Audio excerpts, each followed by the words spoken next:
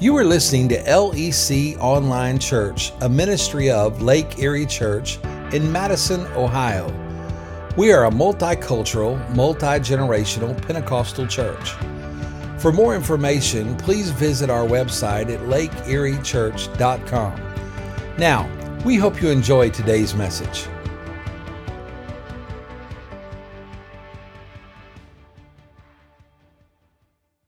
Take your right hand, place it over your heart, your left hand, and extend it to the Lord and repeat after me. God, I want what you want. Say it one more time. God, I want what you want. We've been in this series now for a couple of weeks. This idea of how obedience transforms our relationship to God. Week one, we talked about a man by the name of Naaman that needed to be healed, and how obedience, his willingness to surrender to the Lord. And we talked about the principle that we accept that God does in fact want what is best for us. Even if it doesn't feel like it at the time, God wants what is best for us. In week two, we talked about King Saul. Last week, we talked about the first king of Israel. And we talked about how obedience is never easy. When you're obeying God, it's not easy and it's not voluntary, even if it's hard. We talked about the fact that sometimes we assume that if something that God wants us to do is hard, that we get to choose about whether we... No. Obedience is never voluntary. Before we get into today's message, I just want to offer this word of warning. Don't be caught off guard, because when you decide that you want what God wants, you can expect that the enemy is going to come at you strongly. Because he knows what obedience does. He knows how obedience unleashes the blessing of God. And one of the reasons that God so forcefully is trying to get you to obey Him is because He knows that on the other side of your obedience is an incredible blessing. And that's what the devil knows too. So what he does is he attempts to deceive you with words, like he did with Eve in the garden. Notice what he said to Eve. God said, don't eat of that tree. And the devil twisted the words and said, apparently God doesn't want you to have something that you want. And that triggered in her this disobedience, and her husband to disobey God, because they assumed that God did not want them to have something that they really wanted. And I think that struggle continues today. But the enemy will say to you, he will tempt you with this idea that, oh, I know I shouldn't be doing that, but I want it. And why would God not want me to have what I want? And so we get into trouble because we allow the enemy to trap us. It is the trap that he sets to keep us from being obedient and from living the best life that we could live if we were obedient. So I want to finish this series this morning with a story that sounds so bizarre you're almost tempted to think it did not happen. In fact, there are people in the world today who will tell you this did not happen. They will try to point to science. They will talk about improbabilities and unlikelihood. But it happened. And you know why I know it happened? Because it's in God's Word. And God's Word is immutable. It simply means that what God says is true. So stand with me, please, and let's read from the book of Genesis, chapter 6. Genesis chapter 6.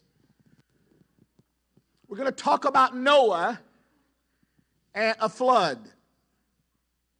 Genesis chapter 6. We'll start with verse 5, and then we're going to skip. We're not going to read all the way through, but we'll skip down through some of the verses, and I'll let you know as we're making that transition. The Lord observed the extent of human wickedness on the earth. He, God, saw that everything that man, human beings, thought or imagined was consistently and totally evil. So the Lord was sorry He ever made them, and He put them on the earth. It broke His heart. And the Lord said, I will wipe this human race I have created from the face of the earth. Yes, I will destroy every living thing. All the people, the large animals, the small animals that scurry along the ground, even the birds of the sky, I am sorry I ever made them. But Noah found favor with the Lord. Everybody say favor. Noah found favor with the Lord. Skip down to verse 9. Noah was a righteous man, the only blameless person living on the earth at the time, and he walked in close fellowship with God. That is one of the most remarkable verses in the Bible. When I was reading that again this week, I asked myself this question. Could God say that about you? Me? Could He say, John, Sally, David is the most blameless person that lives on the earth? Could they even say that about you on your job or in your school? Could they say at your school that you are the most blameless person who lives or goes to that school? That's what God said about Noah. Skip to verse 14. Now He's talking to Noah, giving Noah a command. Build a large boat from cypress wood and waterproof it with tar inside and out. Then construct decks and stalls throughout the interior. Make the boat 450 feet long, 75 feet wide, 45 feet high. Leave an 18-inch opening below the roof all the way around the boat. Put the door on the side and build 3 decks inside the boat, lower, middle, and upper. Look. This is God talking. I'm about to cover the earth with a flood that will destroy every living thing that breathes. Everything on earth will die. But I will confirm my covenant with you, so enter the boat, you and your wife and your sons and wives. Bring a pair of every kind of animal, a male, a female, into the boat with you to keep them alive during the flood. Pairs of every kind of bird, every kind of animal, every kind of small animal that scurries along the ground will come with you to be kept alive. Can I just stop right here? This is not spiritual, what I'm about to say. I wish He would have taken care of the first 2 flies. I just wish. Be sure to take on board enough food for your family and all the animals. Notice this line right here. So Noah did everything exactly as God commanded him. You may be seated. I want to start this morning by telling you that it is really hard to put your faith and confidence in something you've never seen or done before. It's really hard to commit to that, especially if you have no experience with it. It's very difficult to put your faith and confidence in something you've never seen or never done before. You know, Shelley likes exotic food. She likes sauces and exotic stuff. We go to the restaurant, she orders the craziest stuff on the menu. And she always starts out by saying, could I take this and put it with this? And can we put that on there? Can we, it's just, she loves that kind of stuff. Me, I order the same thing on the menu every time, whatever restaurant it is. You take me to Longhorn, I can tell you right now what I'm going to get because I already know what I'm going to get. Take me to Chick-fil-A, I know what I want. And Shelley does this thing. You know, I go to bed fairly early. I'm a sleepyhead about 10 o'clock, so I'm not as alert as I should be. Shelley just finds her rhythm about 9:30, and she's ramping up at that point. And I will be almost asleep, just almost gone, and she'll say, hey. She sticks her phone right in my face and says, would you eat this? I kind of get myself together and I go, now? It's hard to put your faith and confidence in something that you have never seen or done before. The reason I say that is because Noah, according to Scripture, had never seen rain before.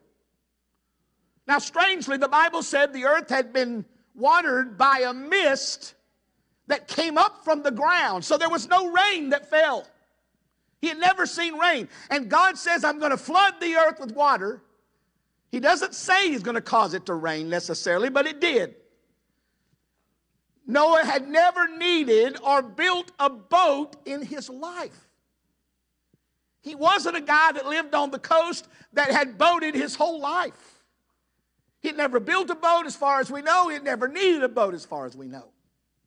Thirdly, Noah had no experience in surviving a flood. And yet God said to Noah, I want you to build a boat because I'm going to flood the land with water and everything is going to be killed. So what did Noah do? Noah believed. How did Noah make it? He made it by faith. That's the point that is so critical to the story of Noah. It was Noah's faith in what God said to him. What God had promised, what God declared, what God had predicted. In fact, the writer in the book of Hebrews begins chapter 11 with these words in verse 1. Faith shows the reality of what we hope for. It is the evidence of things that we cannot see. You don't need faith if you can see it. You don't need faith if you can prove it. Faith is the evidence that says, I don't know what a flood is, but God said to prepare for one. And that's faith. But then he goes on in verse 7. He says, it was by faith that Noah built a large boat to save his family from the flood.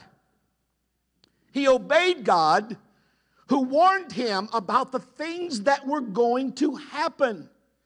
By his faith, Noah condemned the rest of the world and received the righteousness that comes by faith. What is he saying? He's saying Noah trusted that what God told him was going to happen was going to happen. And therefore he prepared for it because he trusted in God, and his faith was considered righteousness. In other words, God looked at Noah and said, that's my guy, because he believes what I say is going to take place. It's going to happen. So I want to offer you 3 statements that I feel so strongly about this morning. I cannot emphasize enough how much I believe these 3 statements. And I've been waiting for months to be able to preach this to you. Here's the first statement. Noah put his faith into something that he could not prove. Noah put his faith into something that he could not prove. Noah's faith originated out of a trust that he had in God. That what God had said, what God had promised would come to pass. Now, for 3 weeks, I've been telling you that we should live the kind of life that wants what God wants. But the life of I want what God wants only works if you believe what God says.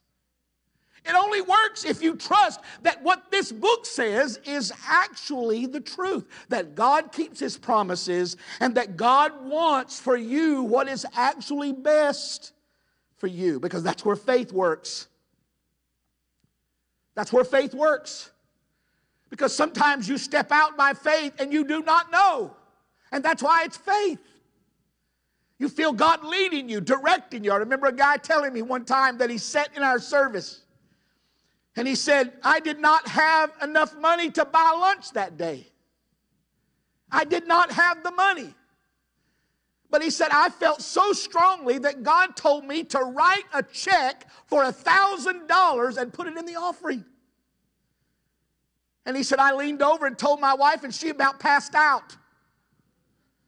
But he said, I knew in my heart that what God did. So I wrote the check, And I put it in, and he said, before we got home, if I remember the story correctly, before we got home, I got a phone call from someone for a job that would pay me more than I had given God.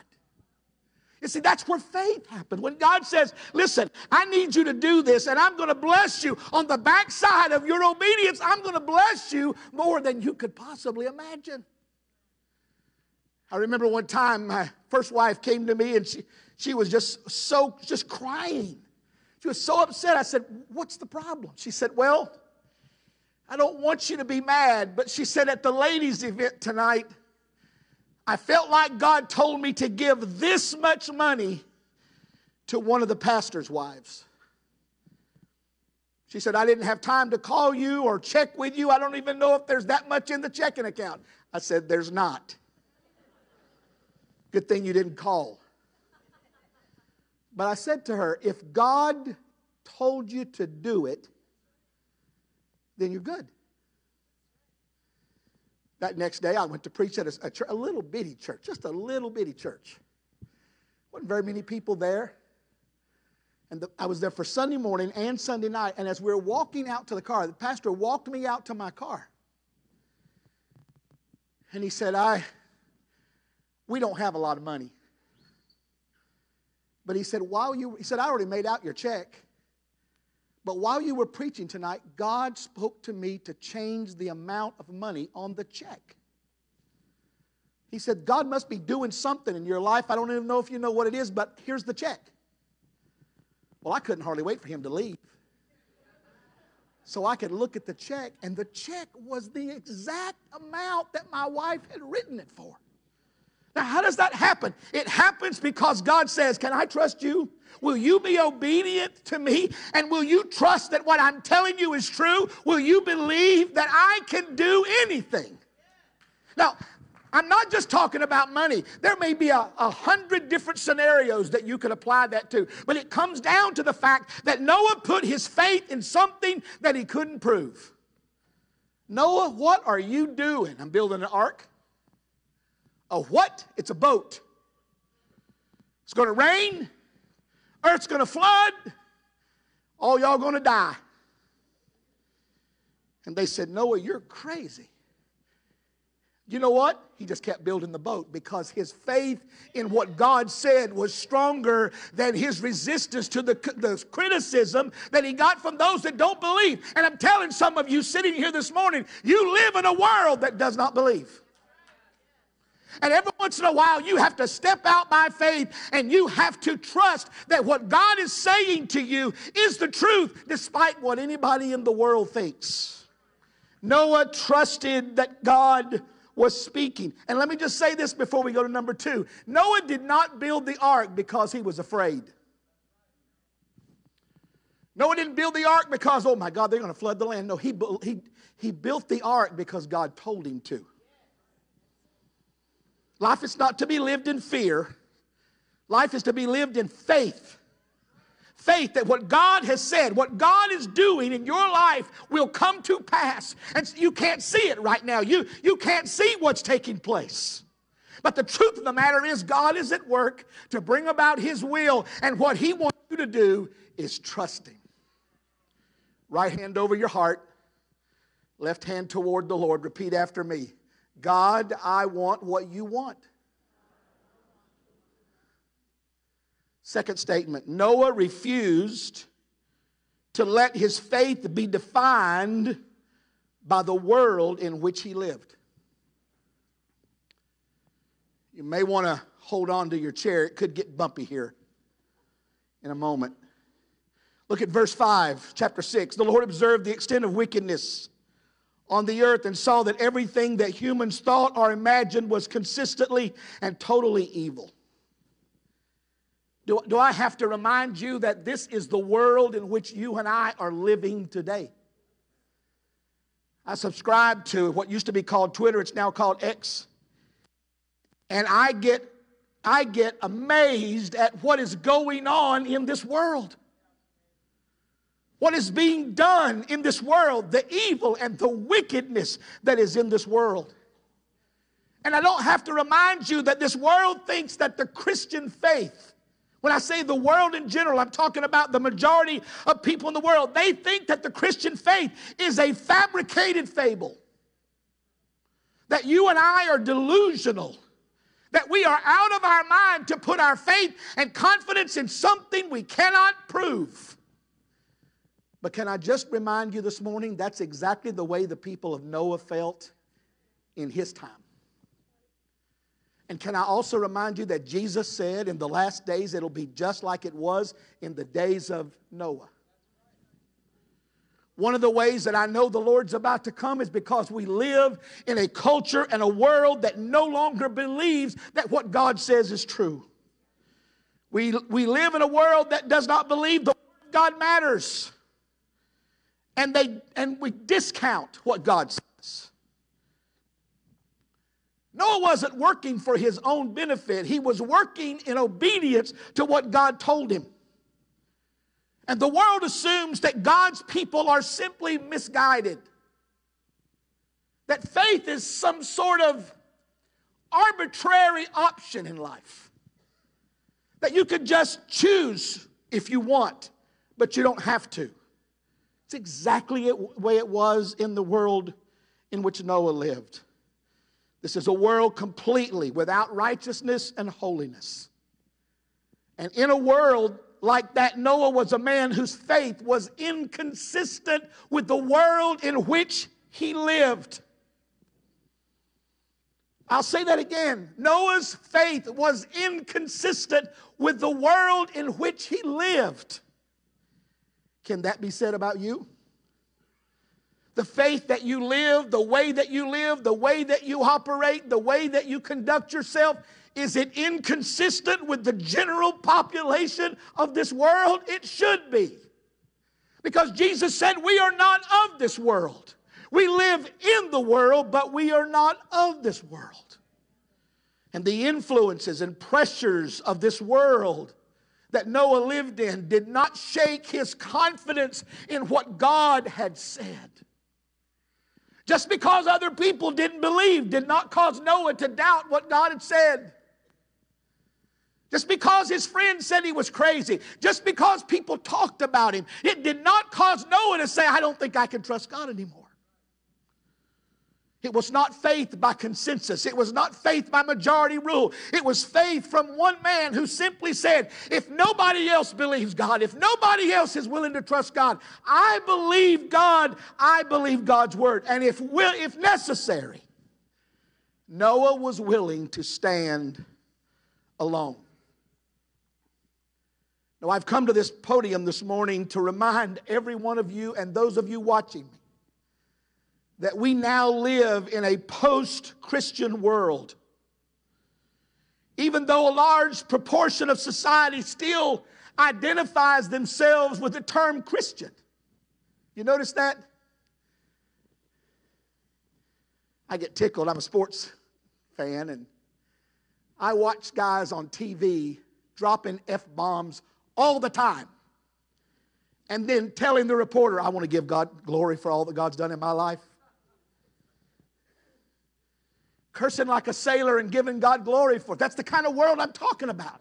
People want the label of Christianity, but they don't want the sacrifice and the righteous way of life. And so in a post-Christian world, we live with the label of Christianity. We have Christian ideals and simplified values, but we reject the authority of Christianity, and we don't respect any longer God's word as absolutely true. We think that we can just live any way that we want to live. I've had this conversation with people for years who will say, I know, Pastor, I know it's not right for me to live with my boyfriend, but we like each other. Who cares? God's word says sex outside of marriage is a sin.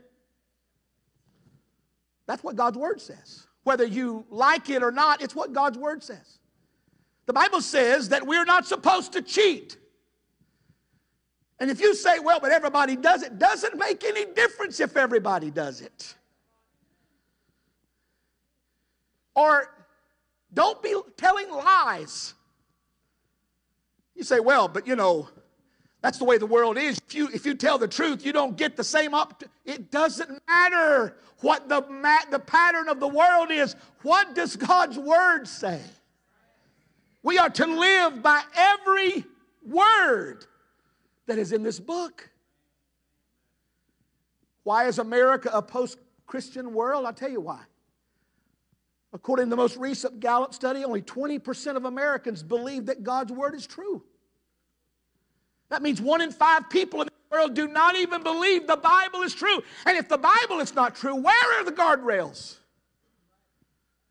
Where are the rules and regulations of life? You know where the rules are? It's what I told you last week in the book of Judges. Every man does what is right in his own eyes. And left to his own wisdom, left to his own disguise, man is destined to destroy himself. You and I cannot live by what we think. We must live by what God has said. And it's getting worse. 29% of Americans identify themselves as non-religious, meaning they don't have any faith at all. They don't want faith. I saw this picture on Twitter the other day of a young woman. Guy was just walking down the street telling people, Jesus loves you, Jesus loves you, Jesus, everybody came to. And she stopped him and she said, you can take that garbage and get it out of here because nobody in this neighborhood wants to know that. And he said, why would you not want to know that Jesus loves you? She said, because I know you have an agenda to take away my rights, to keep me from what I want to do with my life. And I don't need you to do that. Every man does what is right in his own eyes. The point I'm trying to make is that you and I are now missionaries to a world that increasingly no longer holds to the conviction of who God is and what God says. The fact that God said it means nothing to this world. And so now you and I become living proof. We become the visible, tangible examples of people who choose to live not according to the dictates of the world, but according to what the Word of God says. Do we really want what God wants? God wants you and I to be missionaries, to be examples, to be the persons in this world who hold up Jesus Christ before a lost and a dying world. But to get there, as I said last week, you have to choose. You have to choose whether or not you're going to serve the Lord. You're going to have to choose whether you're going to have to make it known to your friends you're not going there. Let me speak to my young high school friends here for a moment. See, here's where the battleground is, and we'll talk about this more in a minute. I'm not so sure that your friends care what you do with your life. They just don't want you not doing what everybody else is doing, because your identifying and not doing causes guilt to come onto them. See? We are missionaries in this world. You may be the only person on your job that serves Christ. You may be the only person in your neighborhood that serves the Lord. And here's the danger. Here's the tension that I feel as pastor, is that in so many cases I feel like the pressure of the world is crushing in on believers. And they're starting to make choices that are more aligned to what's out there than to what's in the book. All the time still coming to church. All the time still claiming to know the Lord. But listen to me. It's not enough just to come to church. I think I heard 3 people say amen. Listen. People will go to hell just as quickly from church as they will from a strip club. You hear what I'm telling you? People will go to hell from a church choir just like they will from the bar. It's not everyone, Jesus said, that says, Lord, Lord, that enters the kingdom of heaven, but he that doeth the will of my Father. The person who says, I want what God wants, and if nobody else is with me, I'm okay. I'm going to serve God. Whether my friends like it, whether my neighbors like it, whether my family likes it, I'm going to serve God. I'm going to live by what God says I'm supposed to do. I'm not going to buy what the world is selling. I'm not going to buy the pressure to conform to what the world is trying to say. See, faith, listen, faith cannot be compartmentalized. Some of you, and I love you, I love you. You put on Sunday and take it off in a little bit and put on Monday, and the two are not the same. You cannot compartmentalize faith. You can't have one life in church and a different life in the world. And if you are going to live that way, you probably need to stay off Facebook. Because you don't realize you're telling everybody you're a hypocrite. And I'm not fussing at you. I love you. I want everybody to go to heaven. I'm trying my best to help you here. But you're not fooling anybody. Because people know. And at some point you have to decide whether you truly want what God wants. Timothy said in 2 Timothy chapter 3, this is such a powerful verse. He's talking about the last days. It's on the screen. You should know this, Timothy, that in the last days there will be very difficult times. People will love only themselves and their money. They will be boastful and proud, scoffing at God, disobedient to parents, and ungrateful. They will consider nothing sacred. They will be unloving and unforgiving. They will slander and they will have no self-control. They will be cruel and hate what is good. They will betray their friends, be reckless, be puffed up with pride, love pleasure more than God. Notice the next line. They will act religious, but they will reject the power that could make them godly. There's a poem out there, and I can't remember all of it, but it says something like this: I want $2 worth of God. I don't want enough of God to make me feed a poor person or give to a missionary. I just want enough of God that I can sleep at night. I want just enough of God that I can feel my conscience eased. But it doesn't work that way. You either are all in or you're not in. It's going to be tragic for people. Maybe even some of you, it's going to be tragic that you're going to stand before God and be completely bewildered why it's not right. Because you bought into a philosophy that you could do what you wanted to do and still be a Christian. And you can't. Here's the last point. Noah built an ark to protect and save his family. Hebrews chapter 11, verse 7. But by faith, it was by faith that Noah built a large boat to save his family from the flood. He obeyed God, who warned him about things that had never happened before. Now, I want to say this to you carefully but lovingly. This is where the rubber meets the road for me. Because what we truly believe, now listen to me, parents. Listen to me, leaders at Lake Erie Church. What we truly believe is what we are teaching our children. Not what we say we believe, but what we truly believe. What we truly believe is what we are living out before our children and teaching them.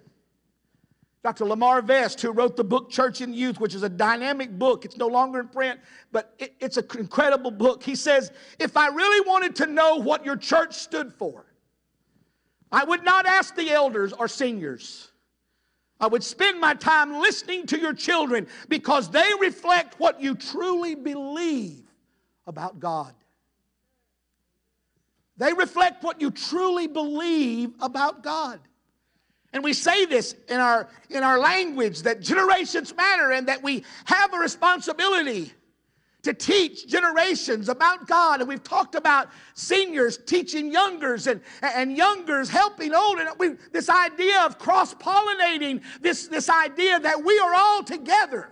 the family of God. But the value of those who have lived for the Lord, and parents teaching their children the things that they have to know to survive the destruction that's coming. Now, I absolutely know how harsh this sounds, and so I'm trying to say it kindly. Would it not be absolutely horrible to stand before God in the judgment and have your children point at you and say, "You didn't tell me. I'm going to hell because you didn't tell me. I'm missing heaven because you didn't think it was important to tell me." And I've raised children. I understand that. And the pressure's probably greater than it was when I was raising children. But I'm just telling you, when God deposits a child into your life, you are accountable to God for what you teach them, what you show them, what you give them, how you prepare them to live in the world to come. And I'm telling you, you may not believe me and you might not like what I'm saying, but the devil is after your kids. The devil's after your family. The devil's after your home. And you have to rise up in the power of the Holy Spirit and say, "I want what God wants for my family. I want what God wants for my children." Noah's obedience was a generational decision. Notice what God said. Build an ark and save your family. He didn't say build an ark, save yourself.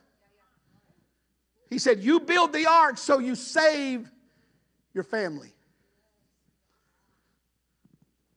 What would have happened if Noah had not built the ark?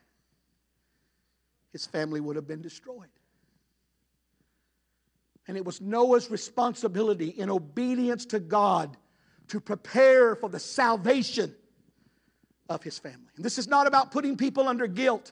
I'm not trying to put people under guilt, but I am telling you that the choices that we face every day is whether we want what God wants or we want what somebody else wants. And if we're going to be the people of God, if we're going to be who God wants us to be, we have to fight off every attempt of the enemy. The devil is after us, this generation.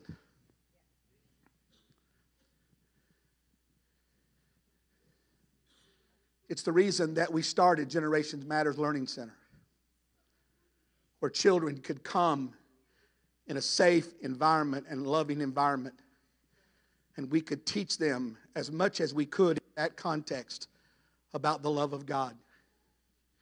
It's Dustin Vorse every Tuesday morning sticking his head in every classroom and praying over every child. It's our prayer team walking the hallways on Sunday mornings before Naomi starts with those children, praying the blessings of God over that space and over what takes place back there, so that while the same glory of God is happening here, the glory of God is happening there. It's because we believe that we have a responsibility to save a generation.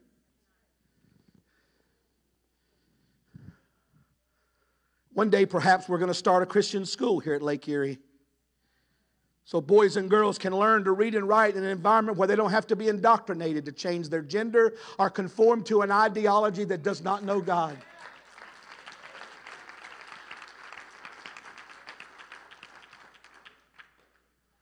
I appreciate teachers, and we have people here in our church who work very hard, school board members, and I'm not here to cast stones, but I'm simply saying the devil is using every tool that he can.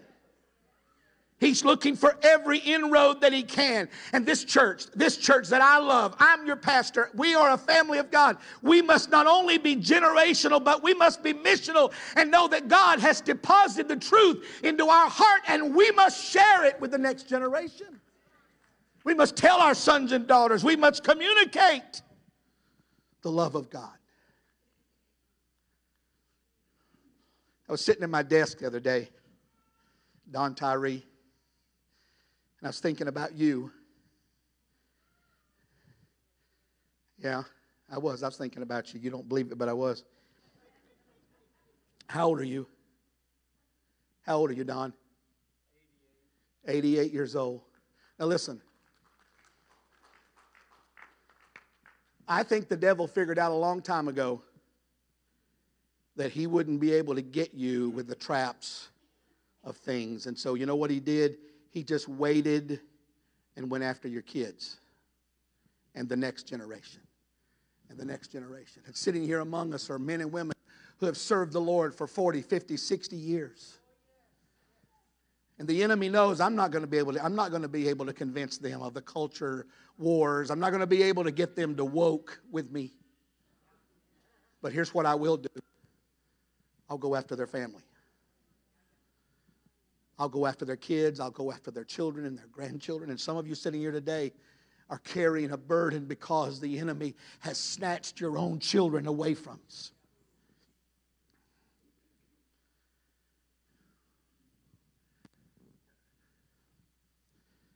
So if this is the last time I ever preach to you, which I'm sure it's not unless something happens, I want to tell these high school students something. I want to tell the young adults that are back there in that corner something. I want to tell the tweens, 5th, 6th, 7th, and 8th graders that are sitting here. You listen to Pastor Bill. You do not have to celebrate anything that violates God's word.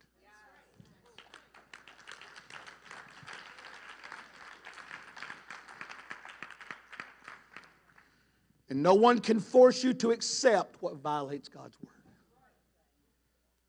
Nobody can make that happen. This is a hyper-sexualized culture that's trying to trap you into a sinful way of thinking. Listen to what I'm telling you. It's a hyper-sexualized culture that wants to trap you into a sensual, sinful way of thinking. Because the devil knows if you go that way, you're walking away from God. And so the commercials, the ads, the things that your children are watching on YouTube and some of these channels that they're watching, you think they're playing Mario Brothers, but they're not. You had better be aware of what's going into their little minds. You better be aware of what they're seeing with their eyes. The idea is the enemy wants to destroy. And I want to finish by saying this, because I think probably there may be somebody, maybe I'm being a little bit too sensitive here, that you may think I'm making some sort of a political rally cry, but I'm not. This is neither a Democratic or Republican stance. And if you've been around here a long time, you've already probably heard me say this. God did not call the church to be political. He called the church to be prophetic. He called the church to be a prophetic voice. And what it means to be a prophetic voice is to represent and raise up the name of Jesus Christ in the world. And that's what God has called us to be. He didn't call us to give our allegiance to anybody. He called us to give our allegiance to Him and be His voice in a world that is lost without God. It means that we speak to the things that are from the authority of God's Word. And so I finish by saying this. I've thought about this and I've prayed about it. I wish that we could save every high schooler in Lake County. I see and hear things from other pastors and leaders and parents, and it breaks my heart. We won't be able to save every high schooler, but by the grace of God, we're going to tell the ones that we do have the truth. We're going to tell this group of high schoolers, this youth pastor and his wife who are leading our high school ministry. We're going to preach the truth, teach the truth, and love these kids so that they know God who cares about them. And that wanting what God wants doesn't mean you give up the best life. Wanting what God wants means you get the best life. You get the life that God wants. You get the life that God has planned, that God has ordained. I want every one of our 6th, 7th, and 8th graders. I don't know how many are even here today. But that ministry that's just getting started, I want them to know that we believe in them and we care about them. I want the young adults. I want you to hear me. There's never been a group that's been more pressurized than you guys. And some of you sitting here have struggled in your own life to get it right, and to figure out how to do it. But I want to tell you, this church believes in the gospel of Jesus Christ, and we promise to always try to tell the truth and to lead you to a relationship with the Lord Jesus Christ. and every kid that's back there, and they're going to be joining us in just a moment. In fact, somebody go get them and start bringing them this way. We don't have the kind of reach that we can get every kid.